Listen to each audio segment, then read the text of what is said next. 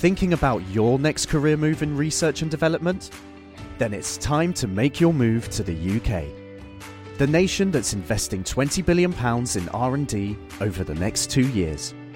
The nation that's home to 4 of the world's top research universities.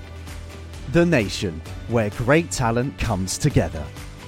Visit gov.uk/great talent to see how you can work, live and move to the UK.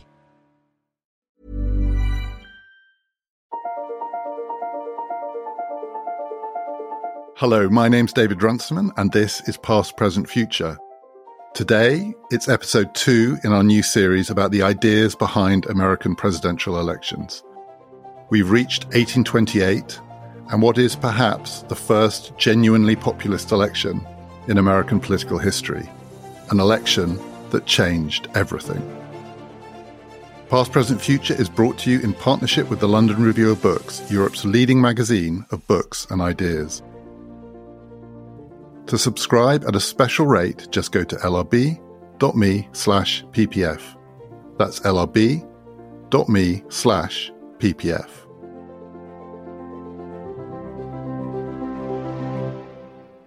We ended the last episode, Gary, with you saying that the big change that's coming, not the only one, but one of the biggest, is the relatively rapid expansion of the franchise. So we're going to be moving from 1800 to the election we're talking about, 1828, from a narrowly constructed franchise to something much, much more involving the people. And the numbers are stark here. So roughly 75,000 people voted in 1800. In the 1828 election, we're close to 1.2 million, just under 1.2 million. So this is a huge increase. And the really big increase is from 1824. So in 1824, the franchise had grown to 350,000 roughly. But that's a massive advance in 4 years in the space of one electoral cycle to more than 1 million people voting. And it changed the character of American politics. And the symbol of this change is the person who won in 1828, Andrew Jackson. Well, it signifies the arrival on the historical stage of the people, still sharply restricted white men. But one of the big differences is that property qualifications are in the process of being eliminated in every state. So it becomes a universal white manhood suffrage for the franchise, which it had not been until that time. And that meant a lot more people were eligible to vote. I think we have to say one more word about 1824, because there was a sense that the people's choice in 1824, which was Andrew Jackson, had been denied the presidency because he had gotten the most electoral votes in 1824, but he did not have a majority. He had a plurality, so went back to the House of Representatives.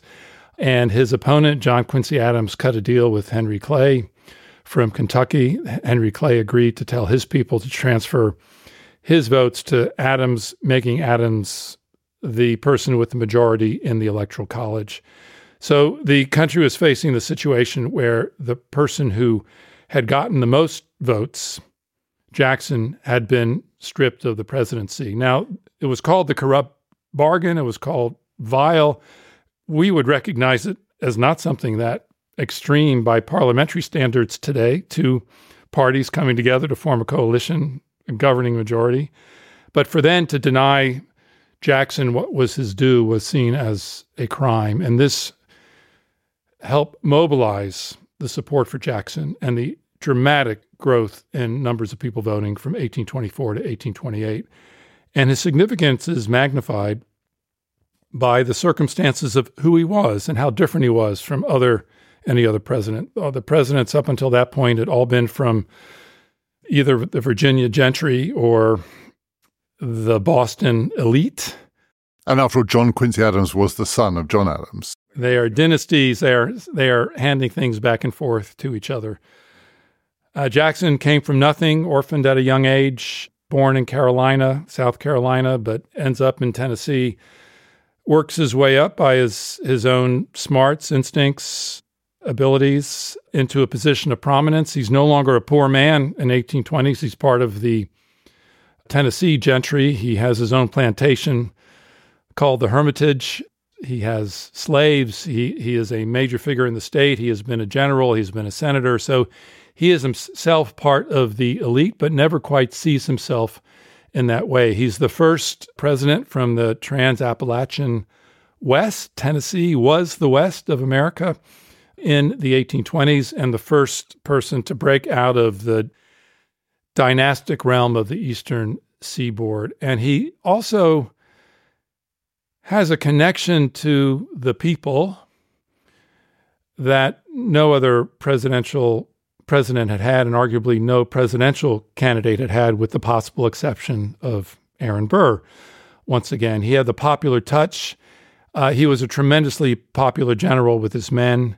He expressed a comfort and devotion to them that none of the Eastern presidents had expressed. And so he was seen, despite his wealth and prestige in the 1820s, as being a genuine man of the people. And one expression of this is how he orchestrates not his arrival in Washington, but after his inaugural address, who he welcomes into the White House.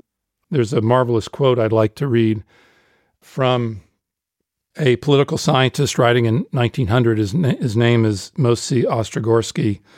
And this is how Ostrogorsky talks about Jackson inviting the frontiersmen into the White House to join in the celebration of his inauguration. These are Ostrogorsky's words from 1900. The crowd broke into the White House, filled all the rooms in a twinkling, pell-mell with the high dignitaries of the Republic and the members of the Corps Diplomatique. In the great reception hall, men of the lower orders, standing with their muddy boots on the damask-covered chairs, were a sort of living image of the taking possession of power by the new master. When refreshments were handed round, a tremendous scramble ensued. Crockery, cups, and glasses were smashed to pieces. Rough hands intercepted all the ices, so much so that nothing was left for the ladies. The fury with which the people flung itself on the refreshments was destined very soon to become highly symbolic. This is a story of a new kind of man with a new kind of constituency taking possession of the reins of power in Washington, D.C. New kind of man, new kind of supporters. I take the reference at the end of that to be also the beginnings of what was known as the spoil system. These people came with Jackson to Washington, and he was going to reward them, including the beginnings of the idea that a new president cleans out the people who are established in town and puts his own people in positions of power and indeed rewards them with jobs. So that's coming. But another word that is sometimes associated with this sea change in American politics is this is the beginning of a form of populism. Now, that word has come to mean a lot of different things, and we're going to talk in future episodes about more specific meanings of it. There have been populist parties in America, and we're going to take that story up to the present day. So again, there's always a danger with these words that you apply them in ways that are anachronistic. Nonetheless, a lot of what you describe does sound like a form of populist politics, that connection with the people, the outsider status, the idea that this man was coming in to undo an established set of relationships, and the reaction against 1824. So he was the defeated candidate in 1824, and part of the fuel of populism can be the sense that an election has been stolen, right? It's been taken away from you. You might say in a parliamentary system, sure, you get coalitions, but this is not a parliamentary system. And the corrupt bargain was a conspiracy on some accounts. You know, it was a deal. It was an exchange of jobs by two men to keep the man of the people out. It's quite populist, isn't it? Yes, it is, although we have to be careful how we use that term.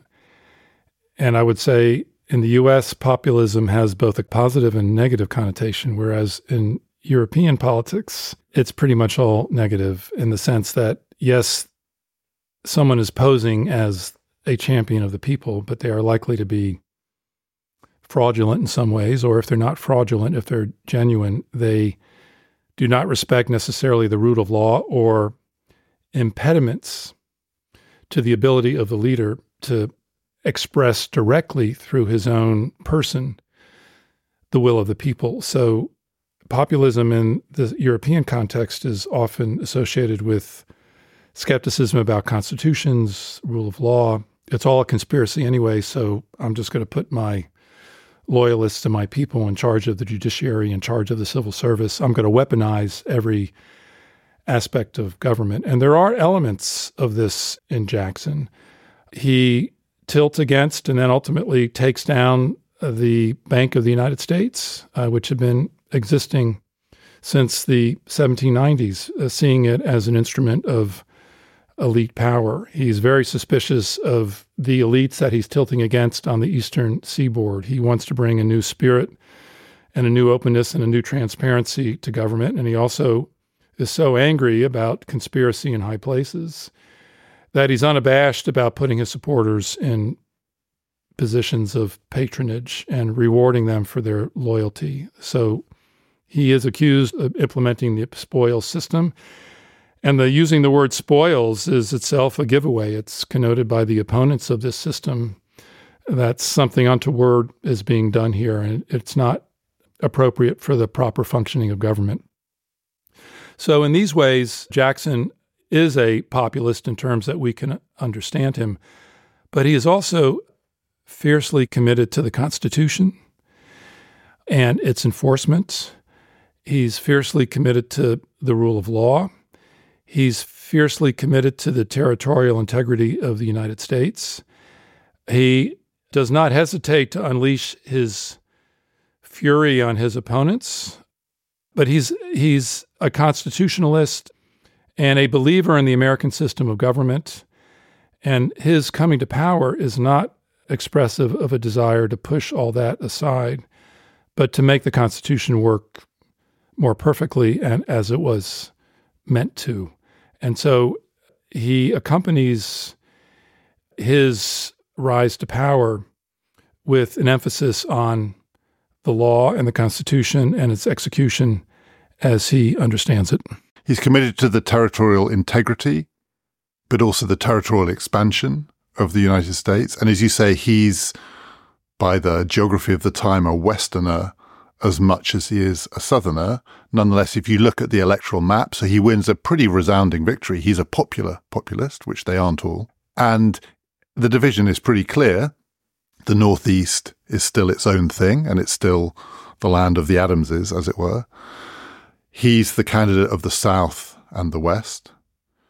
How much of this is still he is the candidate of the South? And how much of that vision that he has for America, so yes, respecting the rule of law, yes, respecting the Constitution, a vision of a strong, growing, prosperous nation, how much of it is also a racial vision of America? It's very much a racial vision of America. He's an enslaver.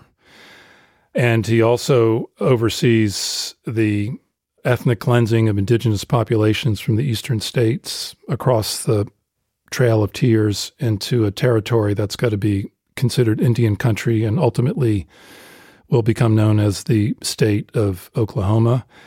He built a reputation as being a savage and ruthless Indian fighter.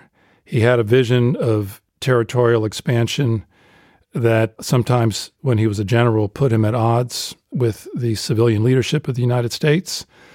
And at times, especially in Florida, undertook campaigns without clear authorization from Washington, D.C., so that he could do what he felt he needed to do to clear America both of its internal enemies and also to fight the external enemies. His reputation soars when he beats the British in the Battle of New Orleans in 1815. So he's a warrior, and he is committed to elements of the Jeffersonian vision, which means once territorial integrity has been accomplished, once America has been cleared of its internal enemies and fortified against its external enemies, then the continent should be open for settlement of independent yeoman farmers, settlers marching across the country for their homesteads, pushing whatever indigenous peoples occupied those lands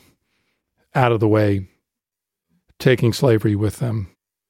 There is, before he comes into power, and here is an example where he respects the rule of law. There is a piece of legislation passed in 1820 called the Missouri Compromise, which has to do with, for the Louisiana Purchase, vast territory out of which multiple states are in the process of being carved.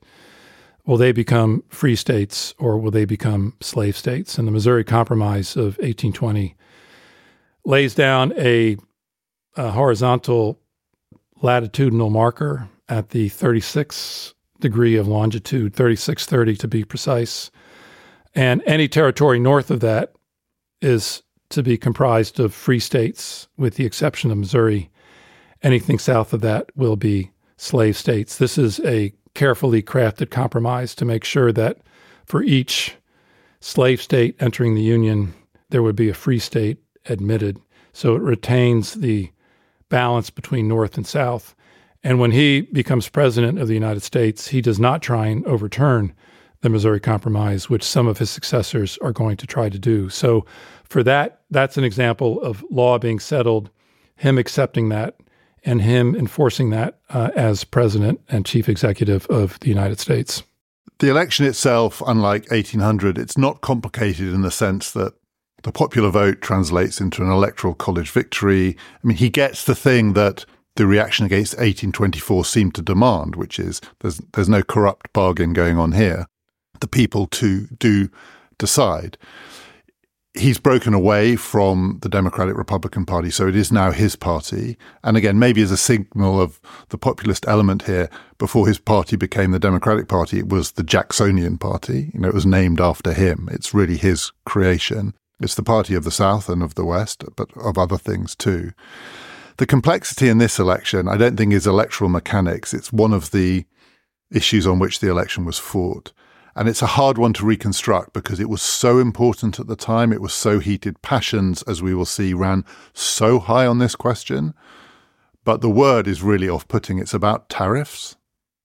It's about economic protectionism and the question of whether you could put tariffs on imports to make them expensive, if you could protect homegrown goods, interfere in the market essentially, against a free trade vision, which would say that you would sell goods and export goods without federal government interference. And part of the complexity in understanding it, certainly if you come from outside the United States, if you think about British history of this period, which was also torn up by the tariff question, a tariff question. So in British politics, it's a bit later, it comes to a head in the 1840s, the Corn Laws. But in the British case, the Corn Laws, the imposition of effectively a tariff on imported grain to keep the price of homegrown grain up to support the people who owned the land on which that grain was produced. It was an establishment conservative idea. The tariff was there to protect a kind of agrarian vision of Britain, and it was passionately opposed by the people in the cities, the people in the north, Birmingham, Manchester, the manufacturers, the industrialists who wanted to reduce the price of grain and then have a free market system so that they could trade because they were the outward-looking ones. And the defenders of the Corn Laws seemed like the introverted, insular agrarians. In the United States, it's the other way round, in that the champions of the tariff, of interfering in the market, artificially keeping prices fixed, were the industrialists, the people in the north. They wanted protection against cheap imported goods, particularly from Industrial Revolution Britain. The people who wanted to get rid of tariffs, who wanted a free trade system, were from the South. It was the slave states. And so there is this puzzle looking at it from the outside. It just sort of, I'm not saying it doesn't feel right because it's true, but it's just hard to square, which is that in this story, the South, the part of the country that Jackson represented, was passionately opposed to the tariff system. They were the free traders because they were trading cotton with Europe. And they were the ones who were outward looking. In a sense, they were the ones who wanted to be plugged into the global economy. And it was the proto-industrialists of the North, the wealthy financial elites of the North, who wanted protection. They wanted to be protected from the global economy, to grow internally. And part of the reason the South hated this is it made goods imported from the North more expensive. And this question becomes absolutely toxic in the Jacksonian era. And in the end, it splits the South. So first of all, I think we need to just try and capture, why did it matter so much? Why was this such a heated question? And it turns on a piece of legislation from 1828, just before Jackson becomes president, which puts in place a system of tariffs that the South absolutely hated. Why did they hate it so much? They call it the tariff of abominations. It's hard to make tariff history interesting, but it's absolutely essential. And I think you've described the stakes. Britain is the workshop of the world. It's where the Industrial Revolution has advanced the furthest. Although it still has the Corn Laws, but nonetheless, it hasn't stopped the industrialists from absolutely exploding. Industry is exploding. The architects of the Industrial Revolution are looking forward to a regime of free trade. There's a conviction in Britain that Britain can produce goods more cheaply than anywhere else in the world and turn out better goods. And so the entire world becomes their market. And of course, under those circumstances, they want a free trade regime. America's the upstart. Its Industrial Revolution is 20 to 30 years behind Britain. There are promising beginnings. The Hamiltonian vision is alive and well in American cities, but there's an understanding that in a fully free market, there's no way American industries can compete against British industries. And the only way in which they can succeed is through a regime of protectionism. And protectionism requires tariffs on imports, especially of manufactured goods, so as to give the fledgling American industries an opportunity to grow and thrive, sell their goods on what is becoming a vast internal market. And because the British sense the potential of the American market, they are intent on getting into it. And the Americans in Jackson, with his expansionary vision of what America could be, also begins to understand the expanse of this internal market. And so it becomes absolutely essential to protect this internal American market for American goods. And that is what commits the North, with a few exceptions of certain sectors of the financial community who are also outward facing, to line up so heavily behind this tariff of abominations. The South has very little industry developing there. The regime of slavery has entrenched the cotton as the central industry of the South. What is the first big industry of the Industrial Revolution? It's the spinning and weaving of cloth, and this is what the industrial might of the north of England is built on. The mills of Lancashire, Manchester, and the environs. And the South understands that there is now a global market for their product. And they can produce their product cheaper than anywhere else in the world because they have the one advantage. It's a terrible advantage, which is their labor isn't just cheap, it is enslaved. It is enslaved. And so they want to preserve that, what economists would call a comparative, in bloodless terms, a comparative advantage in global markets. And they have a worry that if the tariffs are too high and there are retaliatory tariffs on cotton coming into Britain, that alternative sources of cotton will begin to appear for Britain with its expanding global empire, most notably India and Egypt, that there will be alternative sources, and that the lifeblood, which has infused the Southern economy with all kinds of dynamism, will be cut off. And so the interests of the South are dramatically opposed to the interests of the North. And this gets expressed in this ferocious tariff battle that's fought out in the United States between 1828 and 1832.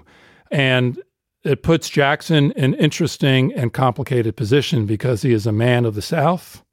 And what's he got to do if the South begins to say, if you don't remove this tariff law, this tariff of abominations, we may nullify the law, which we have the right to do, they claim.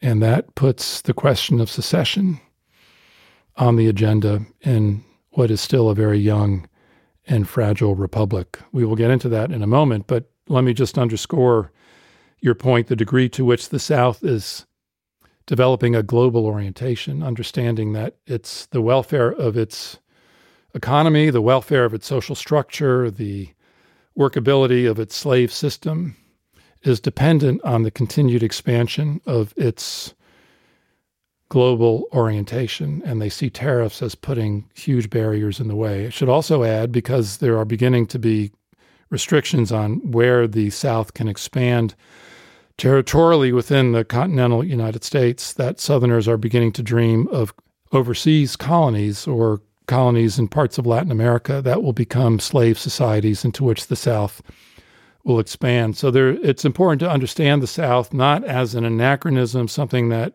in terms of how they see themselves, not as something on the wrong side of history, where, of course, slavery is going to disappear, but the Industrial Revolution having injected tremendous vigor into this economy, giving it not just global interests, but global aspirations.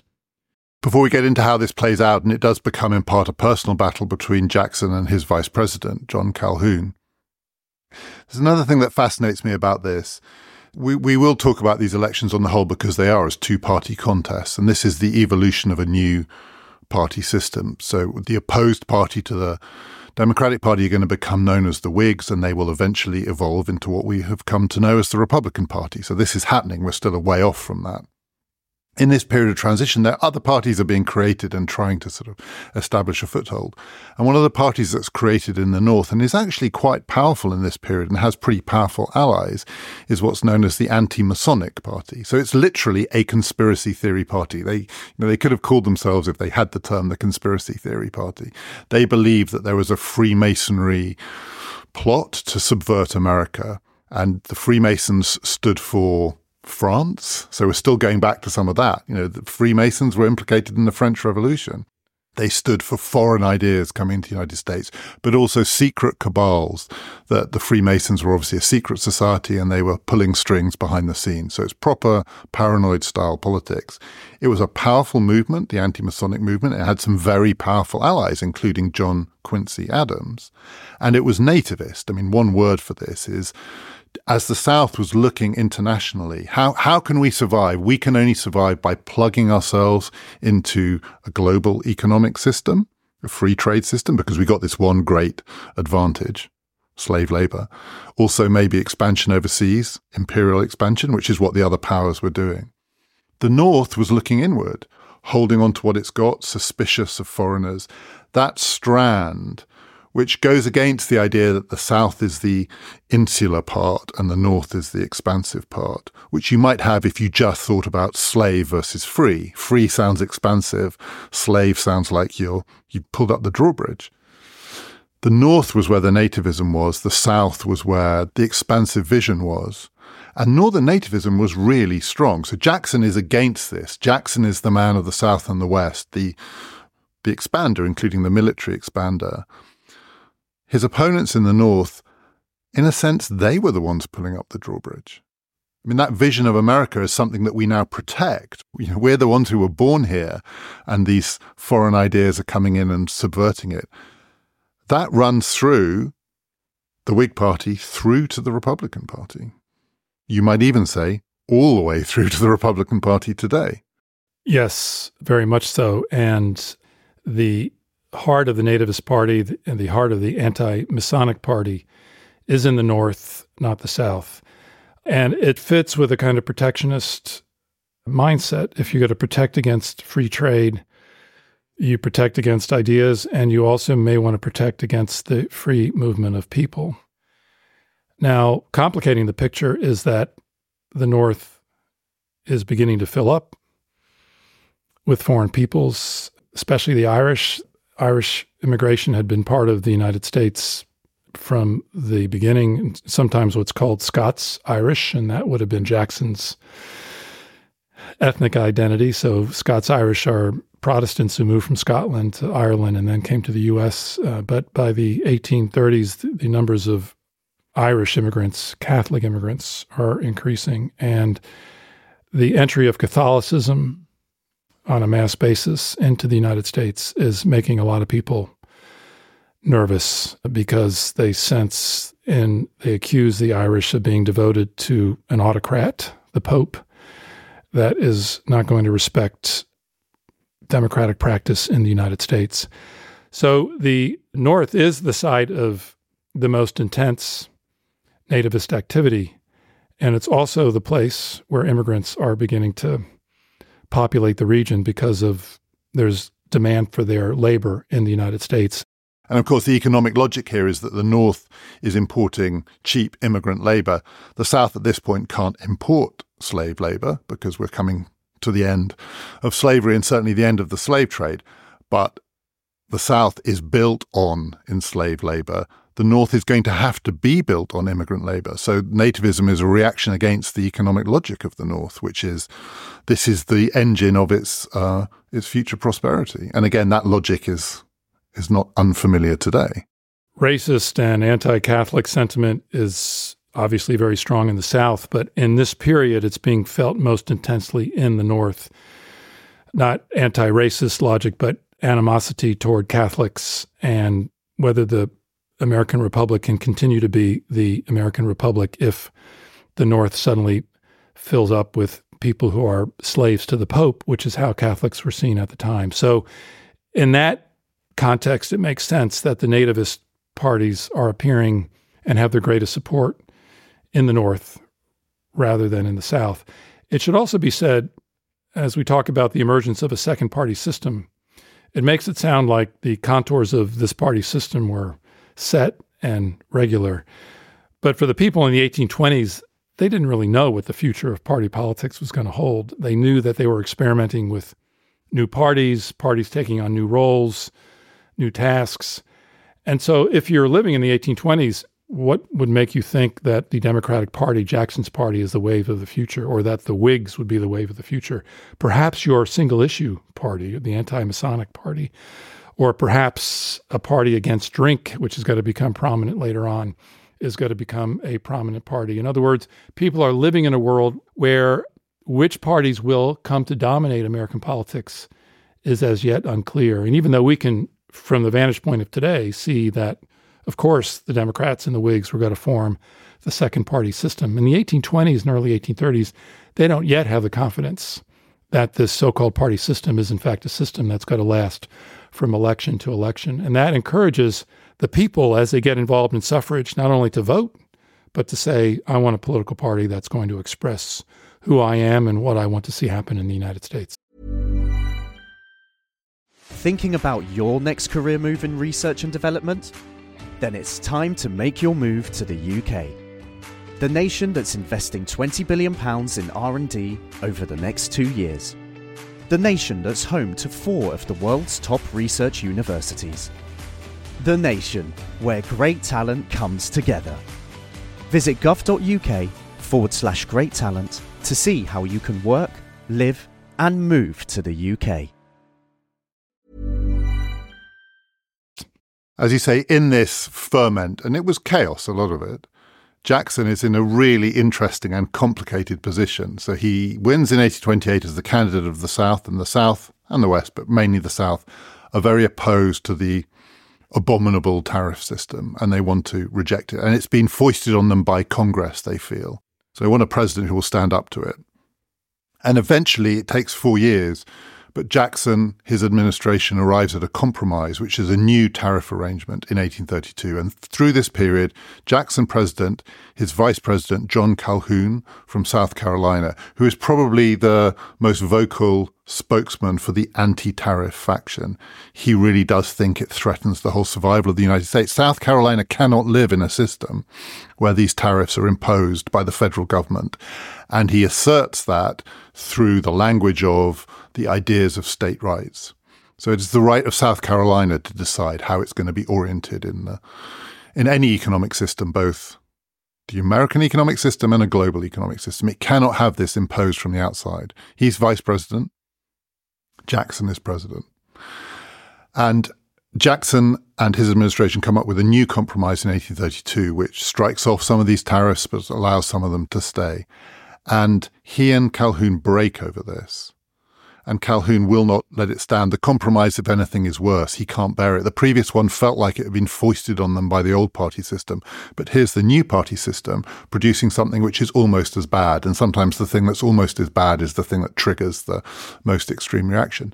And he more or less starts to say that if this continues, South Carolina will have to secede from the Union. The language of secession is everywhere in 1832.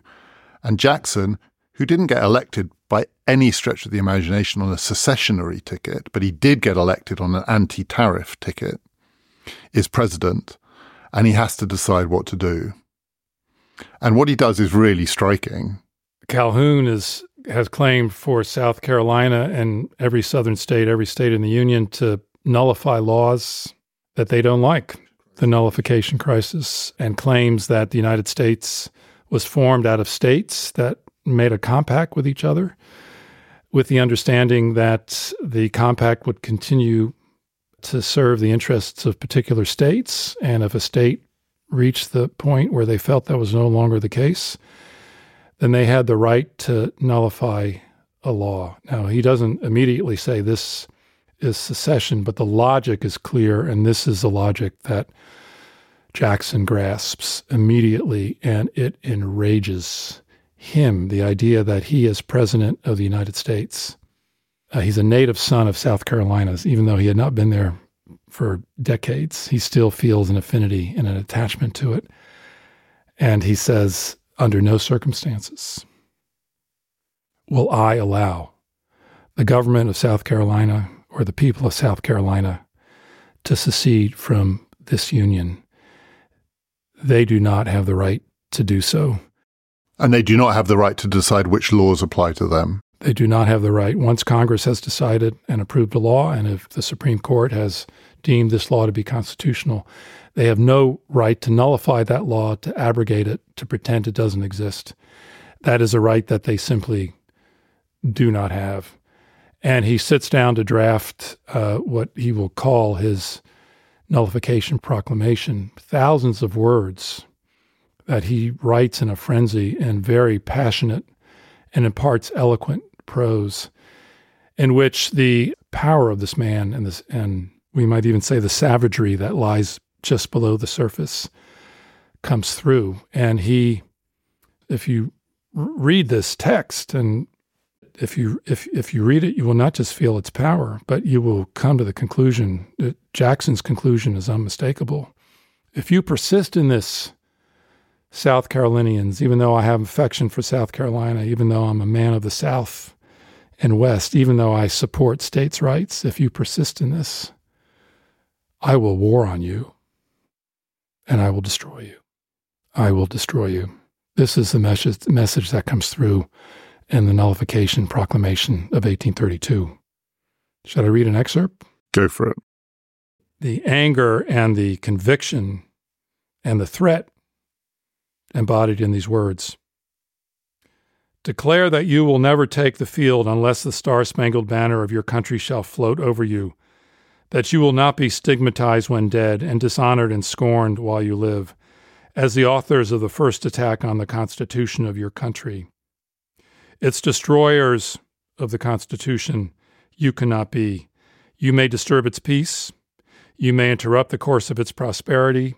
You may cloud its reputation for stability, but its tranquility will be restored, its prosperity will return, and the stain upon its national character will be transferred and remain an internal blot on the memory of those who caused the disorder. So I will kill you, and I will also make sure you get the blame. Yes. These are uncompromising words. I will attack you. I will destroy you. You will forever carry an eternal blot. What's so striking about this, and it does go back to something that I raised in the last episode, it's the man of the South who is threatening to destroy South Carolina, or at least the men of South Carolina who take to the field against his army. He will assemble an army to kill them. And it quite quickly diffuses the crisis, in the sense that they do very quickly after that reach a compromise that all sides can abide by. It feels like it does somewhat depend on the fact that, you know, there's a sort of cliched version of this. It comes out in various different forms, that you have to have been on one side to turn against that side. Sometimes it's the Nixon in China thing. Only Nixon could open up China. Only the opponent of a certain kind of thing can then plausibly be the champion of it.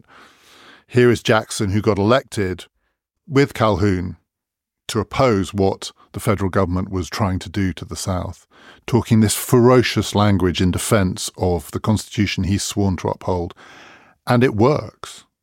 I mean, it succeeds. I don't know whether he cowed them into submission or whether simply they realized that the stakes were too high. And it's very hard to imagine a proclamation like that issued by, I mean, it wouldn't have been issued by John Quincy Adams, but you know what I mean, issued by a man of the North, doing anything other than inflaming the situation. Does it have to come from inside the world that it is threatening to destroy to work? More plausible as well, actually, maybe, not just because he's a military man. And the fact that this is coming from a man of the South rather than the Adams family of New England. John Quincy Adams himself issued very eloquent statements about freedom for African Americans and in some court cases. But his eloquence on this matter would not have carried the same weight, and he could not have spoken with this kind of authority. It's partly that Jackson is a man of the South. It's partly because he's the most celebrated military commander in the United States, and everyone knows about his record of military victory and the savagery and the uncompromising character of his warfare upon those who he took to be his opponents. So the Southerners understand this language coming from a Southerner. And I think it did scare them and it did intimidate them. And it brought a short-term resolution to this problem and a compromise on the tariff, which worked for a certain amount of time. But one wonders what was really going on in the internal reaches of Jackson's mind, because both Calhoun and Jackson knew, as men of the South, that the issue here wasn't just about the tariff. It was about slavery. The tariff was so important because it opened the world to American cotton, on which the plantation slave system of the South depended for its health and welfare. Jackson knew this, and he had to know at some level that there would be an instance in the future where the law that a Southern state might try and nullify would not have to do with the tariff, but would have to do with the law related to the slave system of the South. What would he have done? He must be thinking, what will I do if I'm confronted with a law that threatens existentially the slave system? This is what Calhoun has in mind. And out of this moment, he's got to continue to develop theory of nullification, and also he's then going to embellish it into a theory of what he calls the concurrent majority. And the concurrent majority is a theory of government that says in order for a law to be valid in the United States, it must not simply have the support of both houses of Congress, it must have the support of both houses of every state legislature, giving every state legislature kind of a veto over national legislation. He is worried, Calhoun is worried about the North outdistancing the South. He sees an industrial dynamism in the North that is going to increase its wealth, its sway, its influence. So he's not thinking simply about the tariff. He's thinking about the future of the slave system when it comes to hold a shrunken part in the American Republic. And he sees no alternative but to establish in law and constitutionalism a justification for the South opting out. This is part of his project, and this is a project he's got to continue to develop. And those states that do secede from the Union in 1860 after the election of Abraham Lincoln are going to draw on Calhoun. What is Jackson thinking about this matter in this moment? We don't know, but given how keenly he understood this, not just as a constitutional matter, but as a matter for the South and as a man for the South, how did he safeguard his own fears for future threats to the South, which would come over slavery rather than the tariff? The tariff he could handle.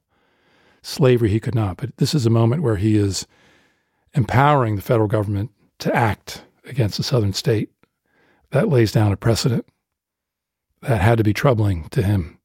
As you say, with hindsight, we can see this evolved into a relatively stable party system that lasted for a generation. And yet we also know what was to come in 1860, which is the subject of the next episode.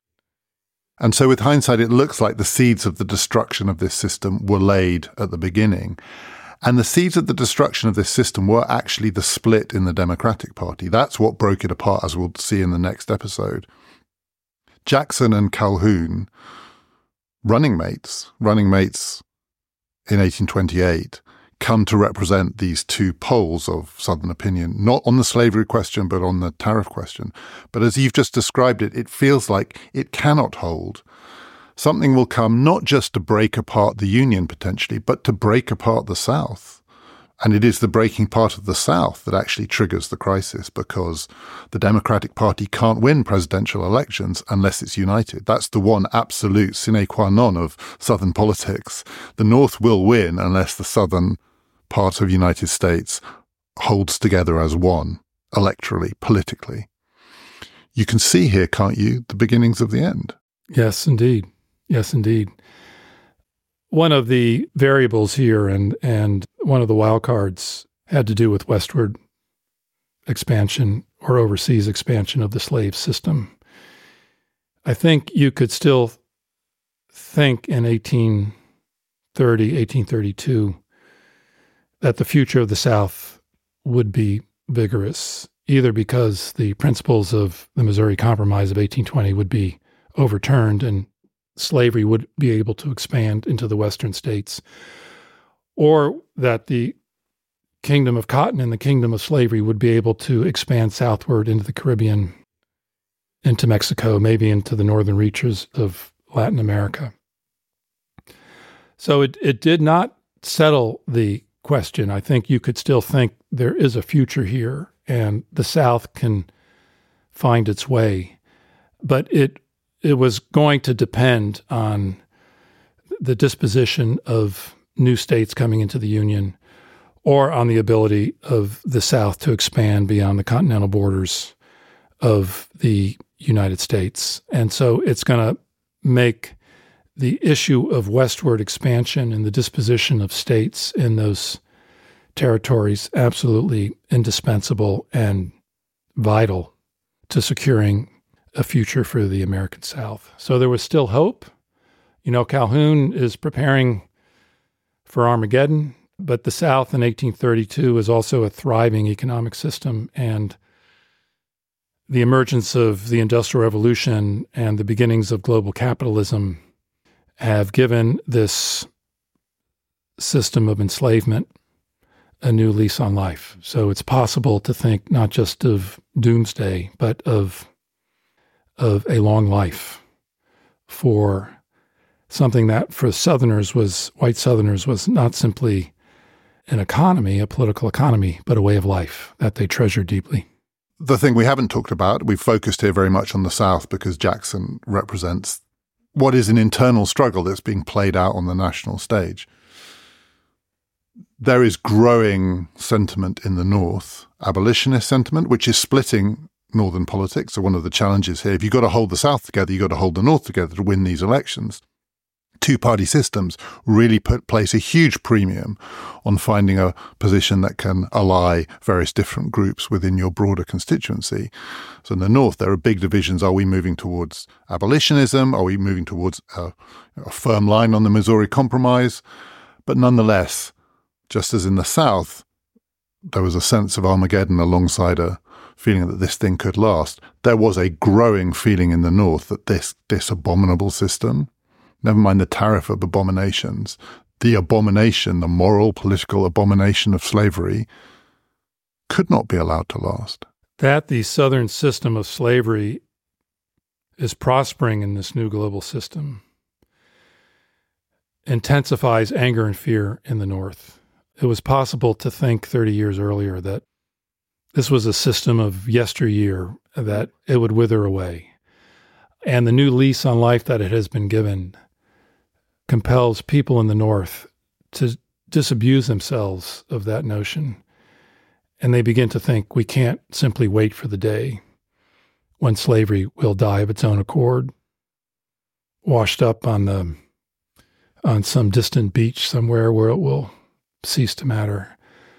We must fight to end it. And as they see Southerners gathering force for territorial expansion, they see a threat to a different kind of expansion, which the North wants. This is a positive side of the Jeffersonian dream, which attracts Northerners as well as Southerners, the sense that a family will have its own piece of land and that it'll be worked by free rather than slave labor. This is a dream that intensifies in the North and makes the Northerners intent on making sure that a free labor regime will thrive in the West. And it makes them much more aware of this threat of slave expansion in the West. And then there are the abolitionists who say, forget about Western expansion. That's not our most pressing issue. This system of slavery is an abomination, and it has to end. All men are created equal. This is America. That's not its destiny. We will not tolerate it. So as the South is gearing up for a long future, antagonism to the South, precisely because of its vigor, is intensifying in the North.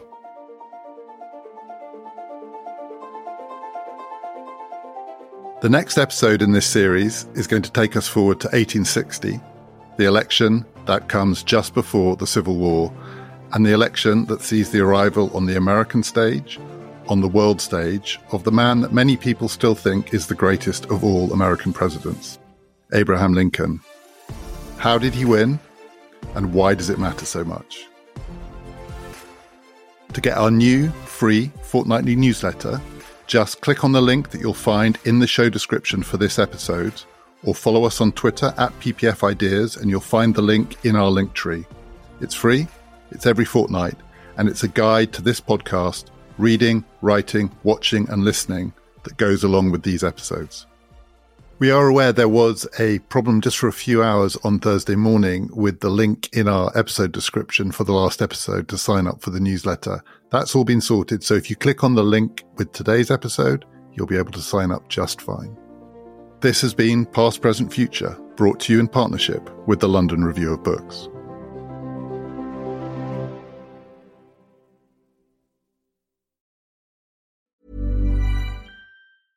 Thinking about your next career move in research and development? Then it's time to make your move to the UK. The nation that's investing £20 billion in R&D over the next 2 years. The nation that's home to 4 of the world's top research universities. The nation where great talent comes together. Visit gov.uk/great talent to see how you can work, live, and move to the UK.